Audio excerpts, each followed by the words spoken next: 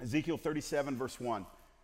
The hand of the Lord was upon me, and he brought me out in the spirit of the Lord and set me down in the middle of the valley. It was full of bones. And he led me around among them, and behold, there were very many on the surface of the valley. And behold, they were very dry. And he said to me, Son of man, can these bones live? And I answered, O Lord God, you know. Then he said to me, prophesy over these bones and say to them, O dry bones, hear the word of the Lord. Thus saith the Lord God to these bones, behold, I will cause breath to enter you, and you shall live, and I will lay sinews upon you, and will cause flesh to come upon you, and cover you with skin, and put breath in you, and you shall live, and you shall know that I am the Lord.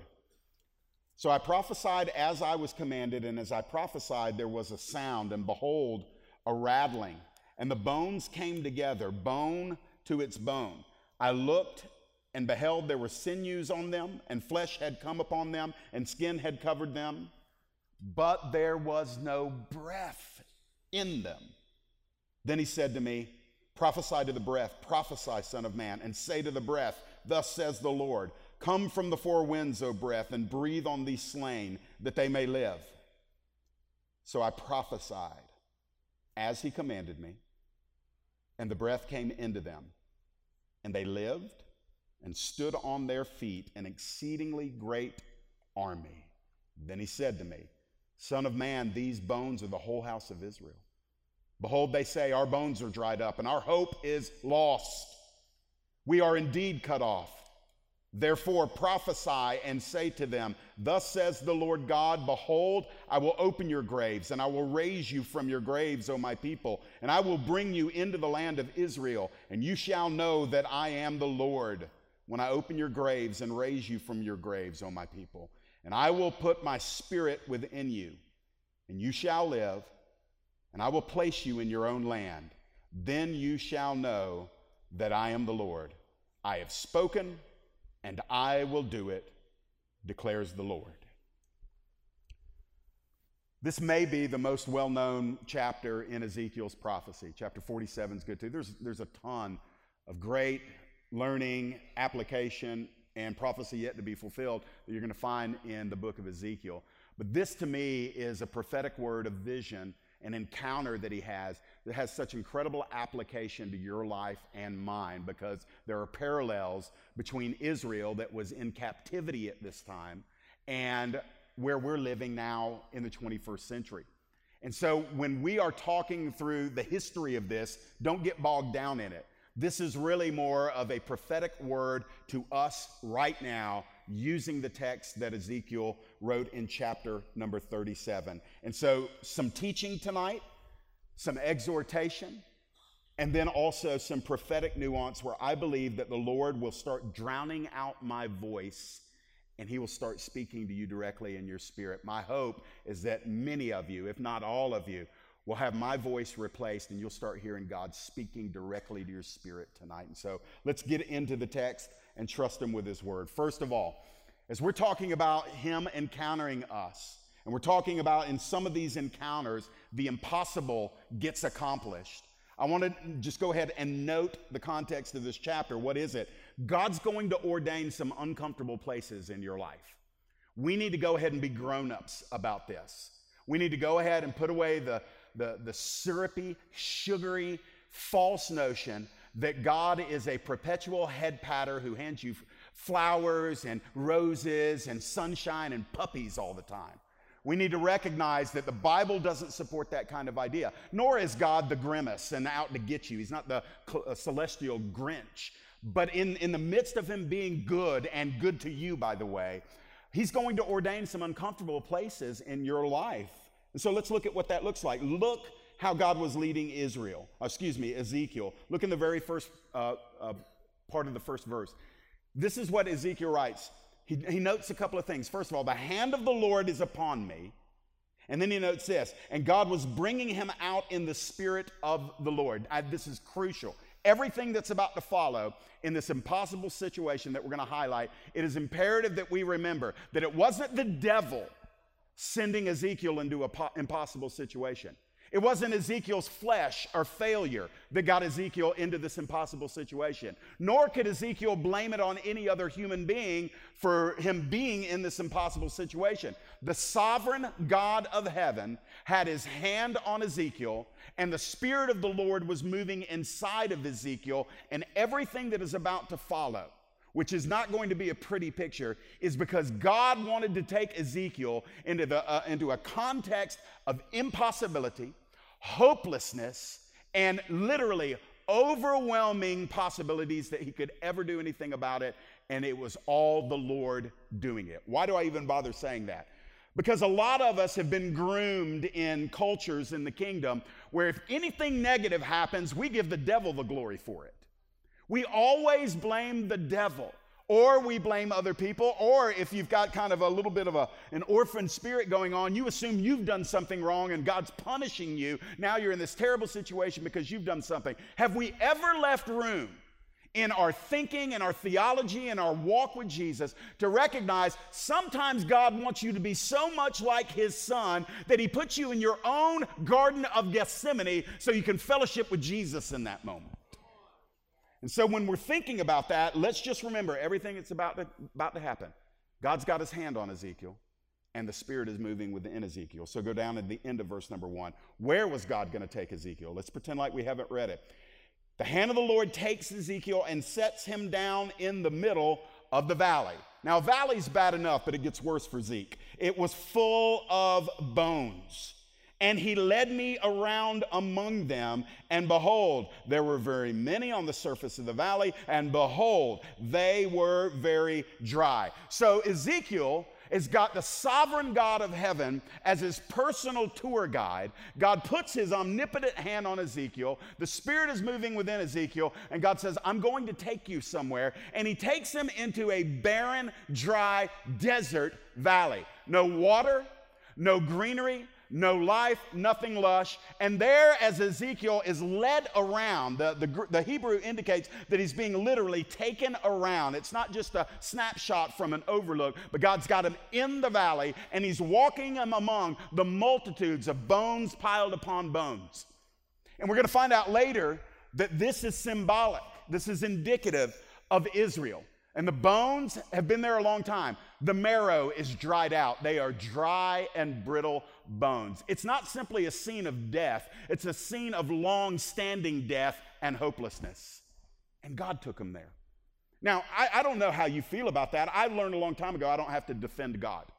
I meet people all the time that have gone through stuff in life, and they're bitter and they're upset, and when we get down to the core of it, they're actually mad at God, and they expect me when they make accusations about how God allowed something overwhelming to happen in their life, they expect me to defend God. And usually I just say, you know what? If you keep pressing into him, you're going to come to a place of peace about who he is and what he has allowed. And if you're still curious about it, when you actually enter the fullness of his presence after your death, you can ask him and he'll explain it to you, but chances are you're not going to care in that moment anymore because you're going to be overwhelmed with the amazing goodness of him. Listen, friends, God didn't even spare his son Jesus Christ from pain and trouble and agony and sorrow. And it is false doctrine that teaches us that we're going to get a carte blanche free pass all through our life. Sometimes you're going to go in the valley, and sometimes it's going to be because he wants to teach you something there. He wants to lead you into that thing. And sometimes when you get there, you find out, man, this thing is deeper than I thought. It's darker than I thought it was going to be. I don't see anything in the valley except symbolism of doom and gloom. God, why did you bring me here? Well, we're not to the end of the passage yet because Ezekiel's going to find out exactly why. Verse 3. Why was God leading Ezekiel? Here it is. Here it is. God said to Ezekiel, Son of man, can these bones live? What was his reply? I answered, O sovereign Lord, you know. Oh, Lord God, you know. Ezekiel's wise. Let me tell you what's going on here. God puts his hand on Ezekiel, takes him into an impossible situation, and he asks him one question. And I'm going to paraphrase the question. I'm going to unpack it a little bit. Hey, Ezekiel, you see all of this? Do you think I can do something about this? do you think I can take this impossibility? Do you think I can take death and make it into life? And I love what Ezekiel said. He didn't fake it. He certainly didn't say, no way, not going to happen. Nope. He didn't express doubt, but nor did he fake faith. His senses are being assaulted. He feels the heat and the dryness of the air. He's visually seeing that everything's dead, nothing's alive. He's looking around and it's bone after bone after bone, heaps and piles of bones. Every time he's walking through them, he's hearing them crunch beneath his feet. So his senses, what the data that he's receiving says it's never going to get better. The data that he's receiving says it's an impossible situation. Everything that's coming in through the senses, the gate of his eyes, the gate of his nose, the gate of his ears, the gate of his touch, everything around him is screaming, it's death, and death stays dead. And God says, do you think I can bring life out of this? And I love his answer.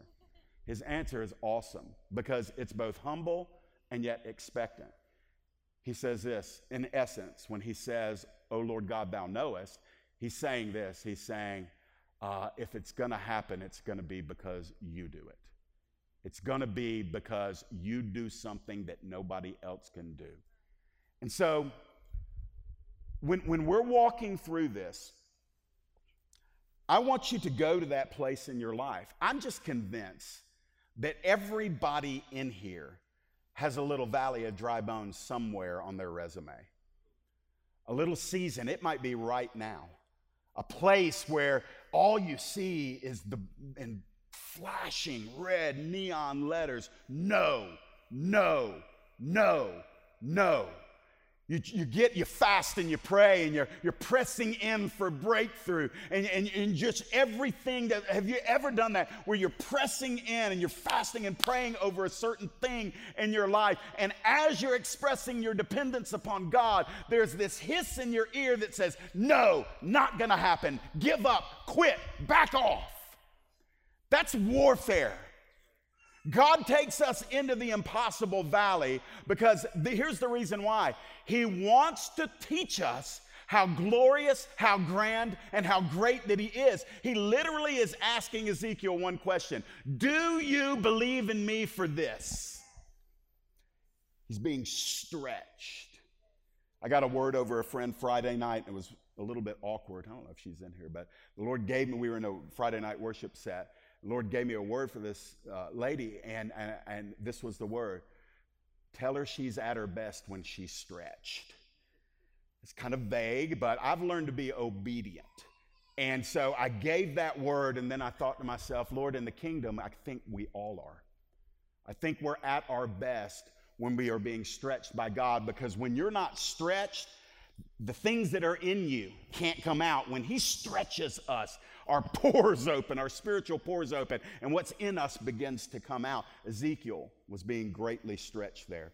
So he intentionally leads Ezekiel to a dry place that was clearly characterized by defeat, offering little hope, but he was trying to increase Ezekiel's level of faith. Let's think about this, and then I'm going to move on into verses 4 through 8. We pray some pretty bold prayers, and we forget them. God never forgets them. We pray bold things in moments of we sing bold things, we pray bold things, we preach bold things, we witness to other people with boldness and confidence, and oftentimes the Lord loves us, and he says, yeah, I didn't forget that prayer where you were weeping in sincerity and crying out to me about how much more you wanted to be like my son Jesus. My child, I didn't forget that. But if you're going to be like my son Jesus, you're going to need to experience what he experienced. And if we study clearly the life of Jesus Christ in the Gospels, my friends, this is the grand understatement of the year. His life wasn't easy. We want to be like him. We want the power of his resurrection, and we politely ask Paul, can you take out that part about the fellowship of his sufferings?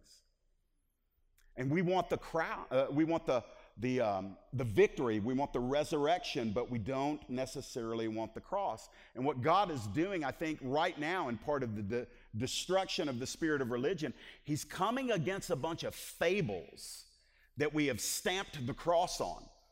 And so this is going to be a season in all of our lives where he's going to undo some bad theology, undo some bad presumption that we've got in our life about how he operates, and he's going to give us a crystal clear invitation to press into Christ-likeness, but he's going to tell us the cost.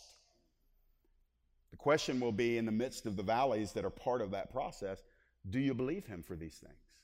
Can you trust him? Go down into verse number 4, and let's talk about how God initiates some unusual processes. In a minute, I'm going to give you something to laugh about, because right now it's pretty intense, but just bear with me for a moment.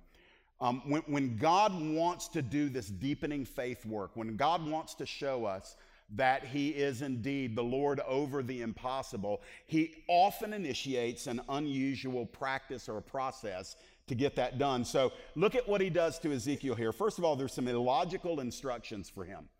In verse number 4, God says to Ezekiel, prophesy over these bones and say to them, O dry bones, hear the word of the Lord. Now, you got to do something. You got to discipline your mind to remember this actually happened. This is actually a real man made of the same stuff that all other human beings are made out of, who's hearing from God in a supernatural encounter where God is assaulting his senses and taking him into a place of deep discomfort. And then God gives him an assignment that makes no sense whatsoever. He says, Ezekiel, I want you to start prophesying over the bones. I want you to start speaking over the bones. Now, every preacher in here has been in front of a dead congregation before, at least once or twice, but nothing like this. There have been times where I have preached and preached and preached, and I go away saying, man, that was dead as a hammer. But I'm going to tell you, Ezekiel wasn't using death as a metaphor. God is asking him to do something completely illogical, to speak to death. What's he supposed to speak? He's supposed to speak this. First of all, death, listen to the authoritative voice of the Lord. That's the first command that he's given. He's not even given what to say yet. But his first command from God is, I want you, Ezekiel, to start prophesying over the bones. Now, listen to me for a minute. Lord, help me. How do I want to say this? Thank you. Thank you. So sometimes the work of the Lord looks weird to the natural eye. Sometimes the movement of the Spirit of the Lord is strange, illogical to the natural eye. I want you to think with me. If Jesus Christ had his ministry in 21st century social media culture and the things that he did, let me tell you what the highlight reel would be. He spit on somebody's eyes. Put that on YouTube. He flipped over tables in the temple and chased people out with a whip. Put that on YouTube. The Lord did some things that if he lived in our generation, this generation's natural eye would look at it. I'm gonna guarantee you something. Religious spirited people would say, I don't know who that is, but I can't follow him. They would reject Jesus because they misinterpret the depth of what he's doing because they're seeing it on the superficial level. Some of us aren't comfortable with God doing things that we would consider weird. And it's real easy to say, well, that's not God, that's people.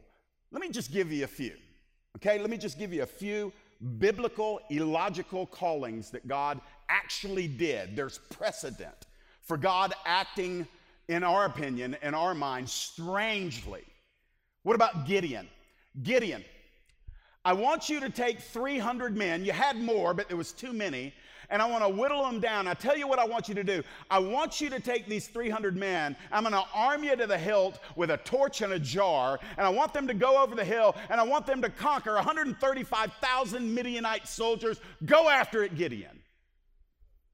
Most of us that are reasonable and rational, we would have said to Gideon, that's your plan? Could you imagine being one of the 300 and Gideon comes back and says, I've heard from the Lord. This is what we're going to do. Most of us would have said no. Well, it gets stranger. I'm building to the strangest, actually. What about Joshua? Joshua, I'm your God, and what I want you to do is I want you to take all of the people, and I want you to march around Jericho. I want you to do it for 7 days. On the seventh day, at the seventh time, I want you to do something. Just march. By the way, Joshua, don't say a word. It has to be an absolute silence. And then just march around it. And then on that seventh time, Joshua, I want you to blow the trumpet, I want you to scream, and these massively thick and tall walls are just going to fall down. Go for it, Joshua. I'm about to deliver Jericho into your hands. Again, most of us would say, that's just not sound counsel right there. Joshua, thank you, but no thank you. I don't think you've heard from the Lord at all. I think you're a nut. That's what a lot of us do. If our leaders came to us and said this stuff, we would rationalize ourselves right out of victory. Now, here's where it gets weird. This is in your Bible, and I'm even going to give you the text because some of you won't believe it's in your Bible. Jeremiah, go buy a new pair of underwear. Wear them for a while.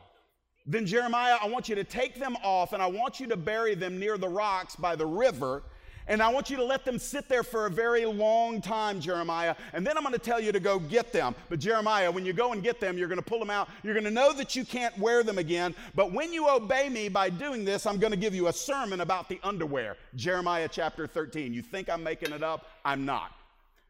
God did that. But Jeremiah, he had it easier than Isaiah. You know what Isaiah had to do, right? Isaiah,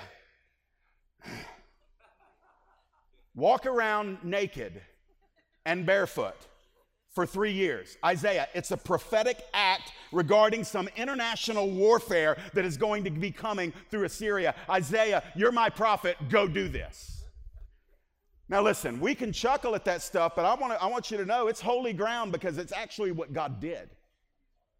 So when God is telling Ezekiel, prophesy over dead bones, it's not as if God doesn't have precedent for calling people to do things that make sense only to him and only make sense to us after the fact. Prophesying on dead bones doesn't make any sense whatsoever. And sometimes in your impossible situation, when God has finally and maybe even fully humbled you, he's going to give you a word that nobody else around you will be able to say, amen, that sounds great, but it's his word from his heart to your ears. And this, again, is a test of our faith. Why does he take us into the valley? He's deepening our trust. He's strengthening our faith. And listen, you're not always going to have 50 people encouraging you on, but the question is, Ezekiel didn't have anybody around him. Would he prophesy over the bones? Go down in verse 5 and 6. God's going to give him the necessary provision. Thus says the Lord God to these bones. Here's the prophetic word. Behold, I will cause breath to enter you, and you will live. And I will lay sinews upon you, and will cause flesh to come upon you. And I will cover you with skin, and breath, I will put breath in you, and you shall live, and you shall know that I am the Lord. Now, this is one of the rare occasions when God gives an impossible process to one of his servants, but he begins to tell him exactly how it's going to work. Ezekiel, you start prophesying. I'm going to tell you what's going to happen. The bones are going to come together, and I want you to tell the bones that as they come together, there's going to be skin that's going to come upon them, muscles going to come upon them, sinews going to come upon them. Ezekiel, I want you to tell the bones that this is what I'm going to do to them. Now, friends, listen, I don't know if you're getting this or not tonight, but this is a test of faith. The last thing we want to deal with when we're in an impossible situation in a valley and it looks like there's no hope whatsoever is the last thing we want to do is to be stretched into obeying God into something that makes zero sense to us, but sometimes that's the answer. The whole context of my journey with Jesus Christ has been facing impossible calling after impossible calling. Not all of them were miraculous, but all of them had such great odds stacked against them. And I would love to be able to tell you that every time I stood up and said, yes, Jesus, we shall overcome. But it didn't work that way all the time. There were times where I knew what God wanted me to do, but the paralysis of analysis kept me in. I thought, if I do this, this will happen, this will happen. What if this doesn't happen? If I'm going to commit to this, I'll need this and this. If she's going to be on my side, if he's going to be on my side, who's going to be against me? And you start whirling through it, and all of a sudden what was crystal clear at the beginning of your journey in the valley somehow becomes muddled. And this is what I learned. You don't get out until you obey. We want a free pass out. Okay, God, you gave me the tour. I see the bones, all of that, but I ain't prophesying to no dead bones. Just take me on back to where I was before. Pluck me down by the banks of the river Kedar, and I'll just do my thing over there. Got plenty of kingdom work to do. And sometimes the Lord says, no, because I'm actually trying to stretch you in your faith now so you'll have it when I call you to your next assignment here. And so that's what Ezekiel was going on in his life. And so he gets this detailed promise about what God was going to do. God's, in essence, he's saying, Ezekiel, everything I'm calling you to do, I'm going to back it up with the provision that is needed. Now, sometimes for Ezekiel, the provision was sinews and skin and flesh and all of that, and the breath, of course. Doesn't always work that way with us. Sometimes when we're in the valley, is the place where God is touching the reality that we doubt him so deeply about whether or not he's going to come through. You get in the valley because he is so paternal. He's such a good father that he wants to take you in the valley because he knows there's a place in your heart where you doubt his goodness. And listen, it's not accusatory. It's not that. He's not an abusive father. He takes us into that place to where we have to face the reality that we doubt him, that we don't have anywhere to run, anywhere to hide. And so as he begins to bring us into that place of impossibility, he literally calls us to engage with him. And it's there where we start saying, man, I really have a faith problem. I really have a trust problem. I really thought I trusted him at this level, but now that he's taken me into something impossible, my trust evaluation has gone from here down to here. And he's not brutal with it. He's not doing it to demean us. He's literally bringing us to look in the mirror about where we actually are with him versus where we think we have been with him. Y'all with me? Listen, a faith that can't be tested should not be trusted. If he can't test it, we shouldn't trust it. And it is the testing of our faith, the stretching of our soul. It is the valley of impossibility that he takes us in. I love it that he doesn't send us into it. He takes us into it. He's there with us. And he says, I'm going to show you where you are with me. Now, Ezekiel, by the way, passes with flying colors. Matter of fact, look in verse 7 and 8. Here's the trusting response from the servant. God told him to prophesy on the bones. Ezekiel didn't hesitate. So I prophesied as I was commanded. And watch this. As I prophesied, there was a sound, and behold, a shaking, a rattling. And the bones came together, bone to its bone. And I looked, and behold, there were sinews on them. Flesh had come upon them. Skin had covered them. And then he adds this, and we'll get to it in a moment. But no breath was in them. So look, watch this. This is so important. We even saw it in this morning's message about Moses and the burning bush. When Moses turned aside to see what was going on with the burning bush, that is when he began to hear the voice of the Lord. With Ezekiel, it is as he obeyed to prophesy that he began to see the reality of what God could do. Friends, hear me on this. You never graduate from obedience. No matter what God is doing, no matter what we've seen in the supernatural, no matter what we've experienced, the ecstatic heights and depths of Holy Spirit work, there's never anywhere in the plan of God in your life or mine where he allows us to kind of wink at our disobedience. And I've learned this. I've learned two things I believe are essential for every single one of us living the lives of overcomers that he's called us to. We have to obey him. It's not an option. We can't sing and preach and talk about the lordship of Jesus and then excuse disobedience in our lives. I'm not a legalist. I'm a son. And so as a son, when I see my awesome papa, I want to obey him because what he's calling me to obey is good for me. He's not ruining my day. He's not busting my groove. He's not quenching my fun. He calls us to obey because it is through our obedience that his power is unleashed. It's not a barter system. He doesn't bless us because we obey. He blesses through our obedience. And so when we're talking about this, the second thing, by the way, is endurance. That means you obey. And when things don't change, you obey. And when things still don't change, you endure and obey. And when they don't change the next day, you endure and you obey. And I'm learning this, and it's not neon. It's not, wow, cool, man, obedience and endurance. It is the brass tacks of discipleship. It is He is Lord and He is wise, and when He calls me into something, it is for my good, so I obey. Not for pragmatic reasons, not so things will get better, but I obey because I honor Him in my obedience. Friends, I just believe that we've got to come to grips with this. There needs to be a revival, a renaissance of devoted obedience, not slavish obedience, devoted obedience. We've got to get back in touch with that. The enemy goes after you in little bits. He's like a little piranha. A piranha doesn't swallow you whole. He takes you by bite after bite after bite. And that's the way the enemy operates. He comes to young men who've got the power of God in their lives, who sense the presence of God in their lives, who have visions and dreams and callings and just such a strong passion for the kingdom. And the enemy hates that. You're a terrorist to the enemy's plans when you have zeal and consecration to the Lord. So what does the enemy do? He comes in like a piranha and he says, let's just take some nips out of them via disobedience. And we squander. We're like Samson, man. Samson, good night, unfulfilled. We're preaching on him on Wednesday nights. Unfulfilled potential, this awesome potential. What did he do? He squandered it away, girl after girl. Self-will moment after self-will moment. Ezekiel obeys, and as he prophesies, the valley begins to change. As he obeys, everything in the valley starts to shift.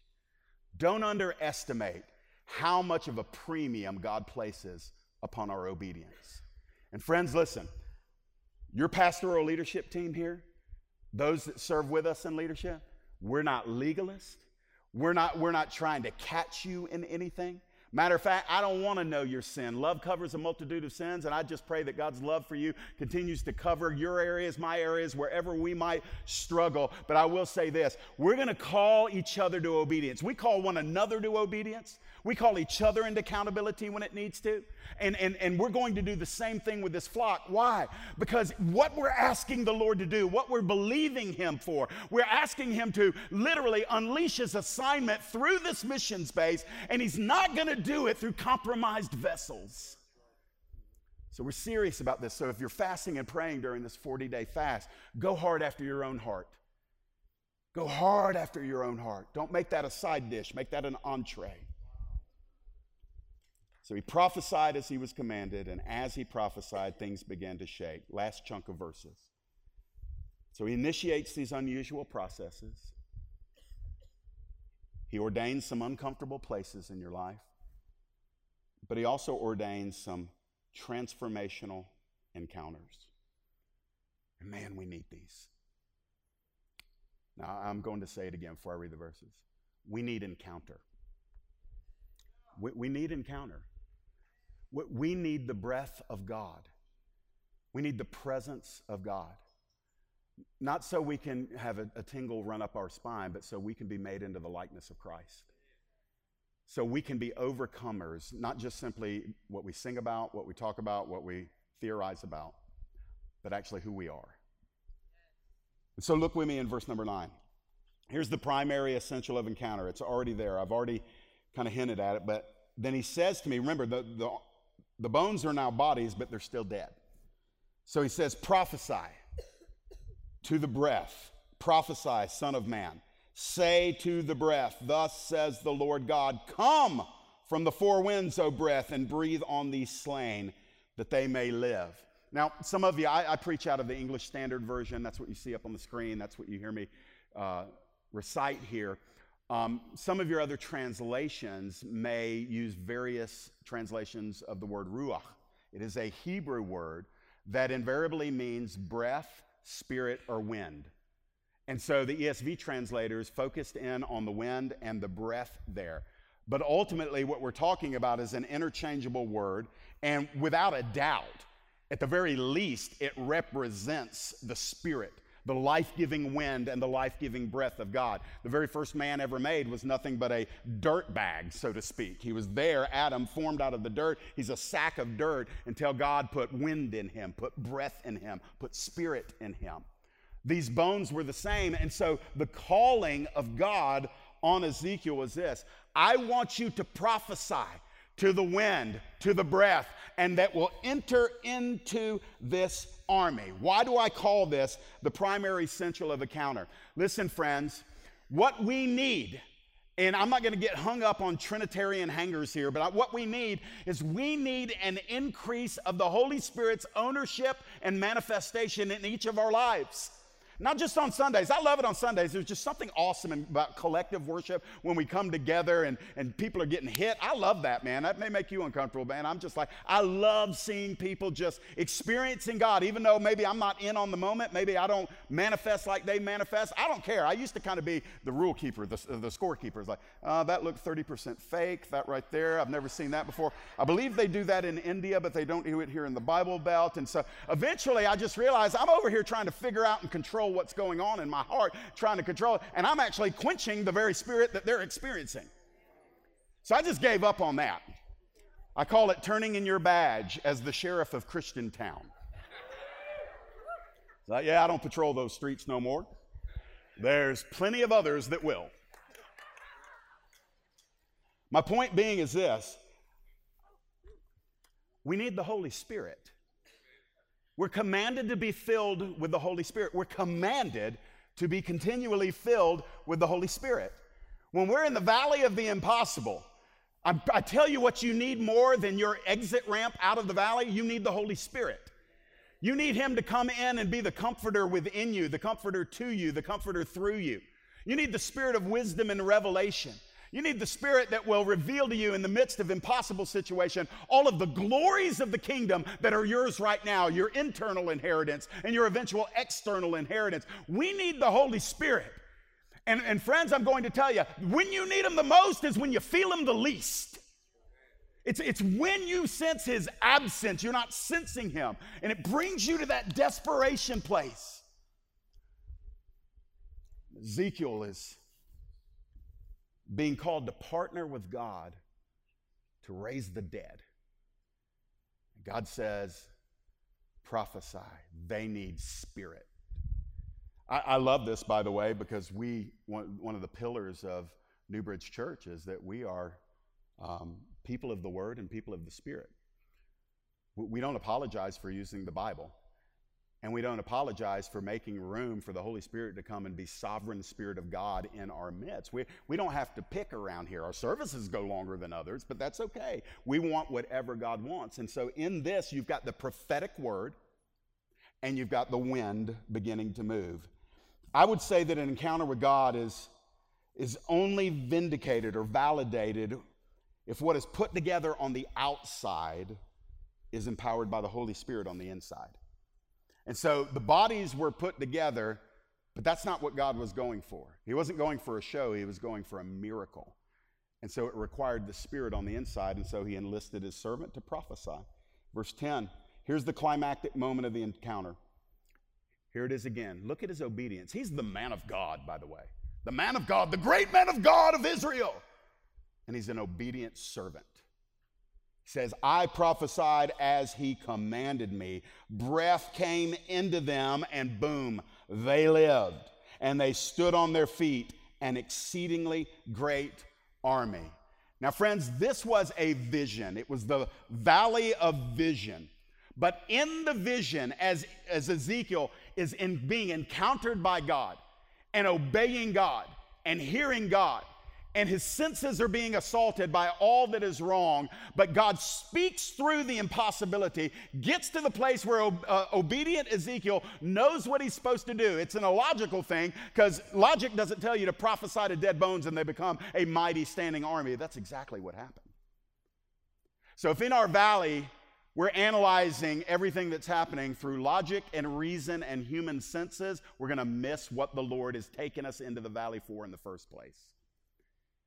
He's not taking you into the valley to figure Him out, to solve God.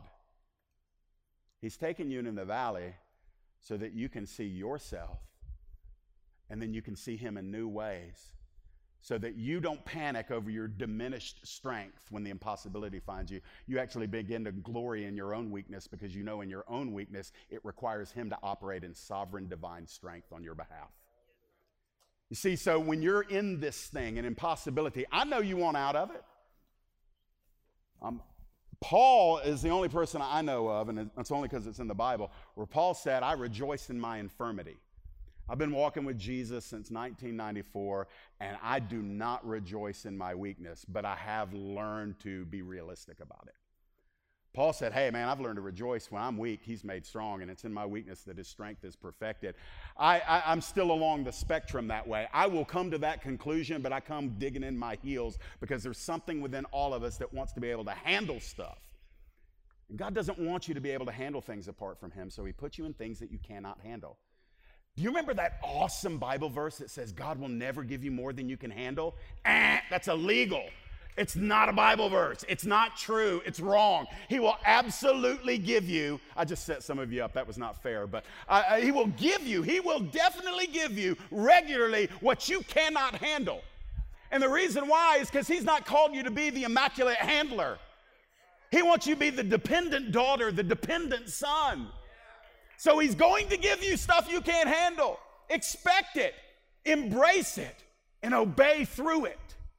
And watch when you come to the end of your own self in this valley of possibility, you're going to encounter him in ways that deepen your faith and deepen your spiritual strength. And so he says that the breath comes into them. They lived, they stood on their feet, an exceedingly great army. Let me just test you here, see if you're still awake and paying attention. I'm almost done. You know it because I'm almost out of verses. What did Ezekiel do? How did the impossible get reversed? What did Ezekiel do through the whole passage? He just obeyed. He didn't come up with a plan. He didn't fast. He didn't pray. He didn't say, God, I've got this gift that you've given me. I'd like to use. All he did was obey. You know why? Because our plans don't matter when we're in the impossible valley. Our gifts don't really matter. Your gifts don't get you out of the valley of impossibility. That's part of the breaking process, because your gifts served you well when you were in the valley of improbability. But now you're in the valley of impossibility, and your gifts are really not usable there. And so all Ezekiel did was obey. I just want to tell you this. Let me give you this. Obedience alone can accomplish the possible. Obedience alone can accomplish the possible. But it's only faith and obedience that accomplishes the impossible. So if you obey, it is tied to your faith. God receives your obedience even if you're trembling when you obey. Even if you're like the man in the Gospels that said, Lord, I do believe, but please help my unbelief. He confessed his hybrid faith doubt kind of heart. But if we press in, even with faith that is just slightly less than perfect, when we obey, God counts our obedience as faith when we're looking to him. And faith and obedience, when they couple together, they produce a baby called a miracle. And that's what Ezekiel was having. And so here's the end of it. Now Ezekiel gets to learn what this was all about. It's not really important to what we're doing. As a matter of fact, worship team, you can come on up. That'll facilitate me finishing here. But here's the fresh revelation. So God says, Ezekiel, you want to know what this was about? I'm about to tell you. Son of man, these bones are the whole house of Israel. Behold, they say, our bones are dried up, our hope is lost, we're indeed cut off. That, by the way, that's the favorite song of the Valley of Dry Bones. That's what we all sing. We use different words, but we say our bones are dried up, our hope is lost, we are indeed cut off. Our hope is dried up, our bones are lost, whatever. And so we get to that place, and we just start singing and thinking and speaking ourselves into misery. And God hears that, and yet God moves, and he says, therefore prophesy, say to them, thus says the Lord God. When you're talking to yourself and you're instructing yourself in defeat, God says, I'm going to speak over that. And if you'll listen to what I say, here's what the Lord God is saying. Behold, there is a grave. You're in a grave. I'm going to open your grave. Yes, I'm going to free you. I'm going to raise you from your grave. And he says, oh, my people. What a reassuring word to Israel that had been long just dead and dry. He says, you're still my people. And here's what I'm going to do. I'm going to bring you into the land of Israel. They were captives. The last thing that they really felt and sensed was that they were going to be returned to the land of promise that God had given them. And he says, oh yeah, you've been dispossessed. Yeah. As a nation, you're dried up. As a nation, you're experiencing death. As a nation, you can't do it on your own because dead, dry bones don't get up and walk away unless somebody intervenes. And God says, I'm intervening on your behalf. And captivity is not going to be the grave that my people live in forever and ever. And he says, and you will know that I am the Lord when I open your graves and raise you from your graves, O my people. And then the last verse is verse 14. Here's the enduring lesson. I will put my spirit within you and you shall live.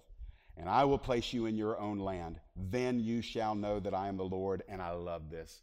Oh man, I love it when God's not vague. I have spoken and I will do it, declares the Lord.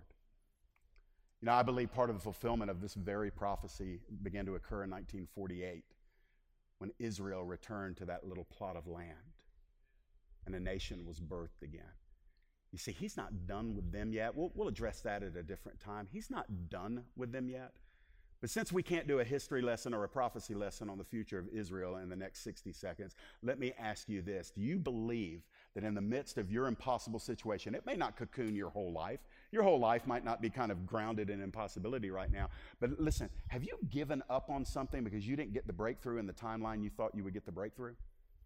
And you've just kind of relegated it as to something that's going to be with you in impossibility forever and ever? Or do you believe that God can look into that thing and that he can speak to you and say, thus says the Lord God, you're my people, you're my son, you're my daughter, and I'm going to reach into that grave-like place in your life, and I'm going to bring you up out of it, and I'm going to put you back in that land that I've ordained for you, that place that flows, that place that is in oneness with me, that place when I put my spirit in you, when I begin to introduce what I am doing into your impossible situation.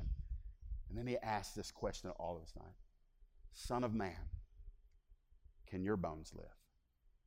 Can your situation be overturned? Can your impossibility be reversed when you leave it with me? That's the question, brothers. That's the question, sisters.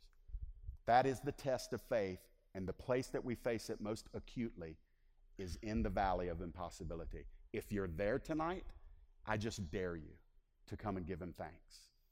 I just dare you to press in with a boldness to say, God, I'm not asking you to change it. I'm asking you to accomplish your purpose, the very purpose that your hand took me into this situation. I'm asking you, oh sovereign God, don't let me leave this valley until I gain every good thing that you've ordained for me to find while I'm in the valley. Can you have that kind of faith? I'm going to ask you to stand to your feet tonight.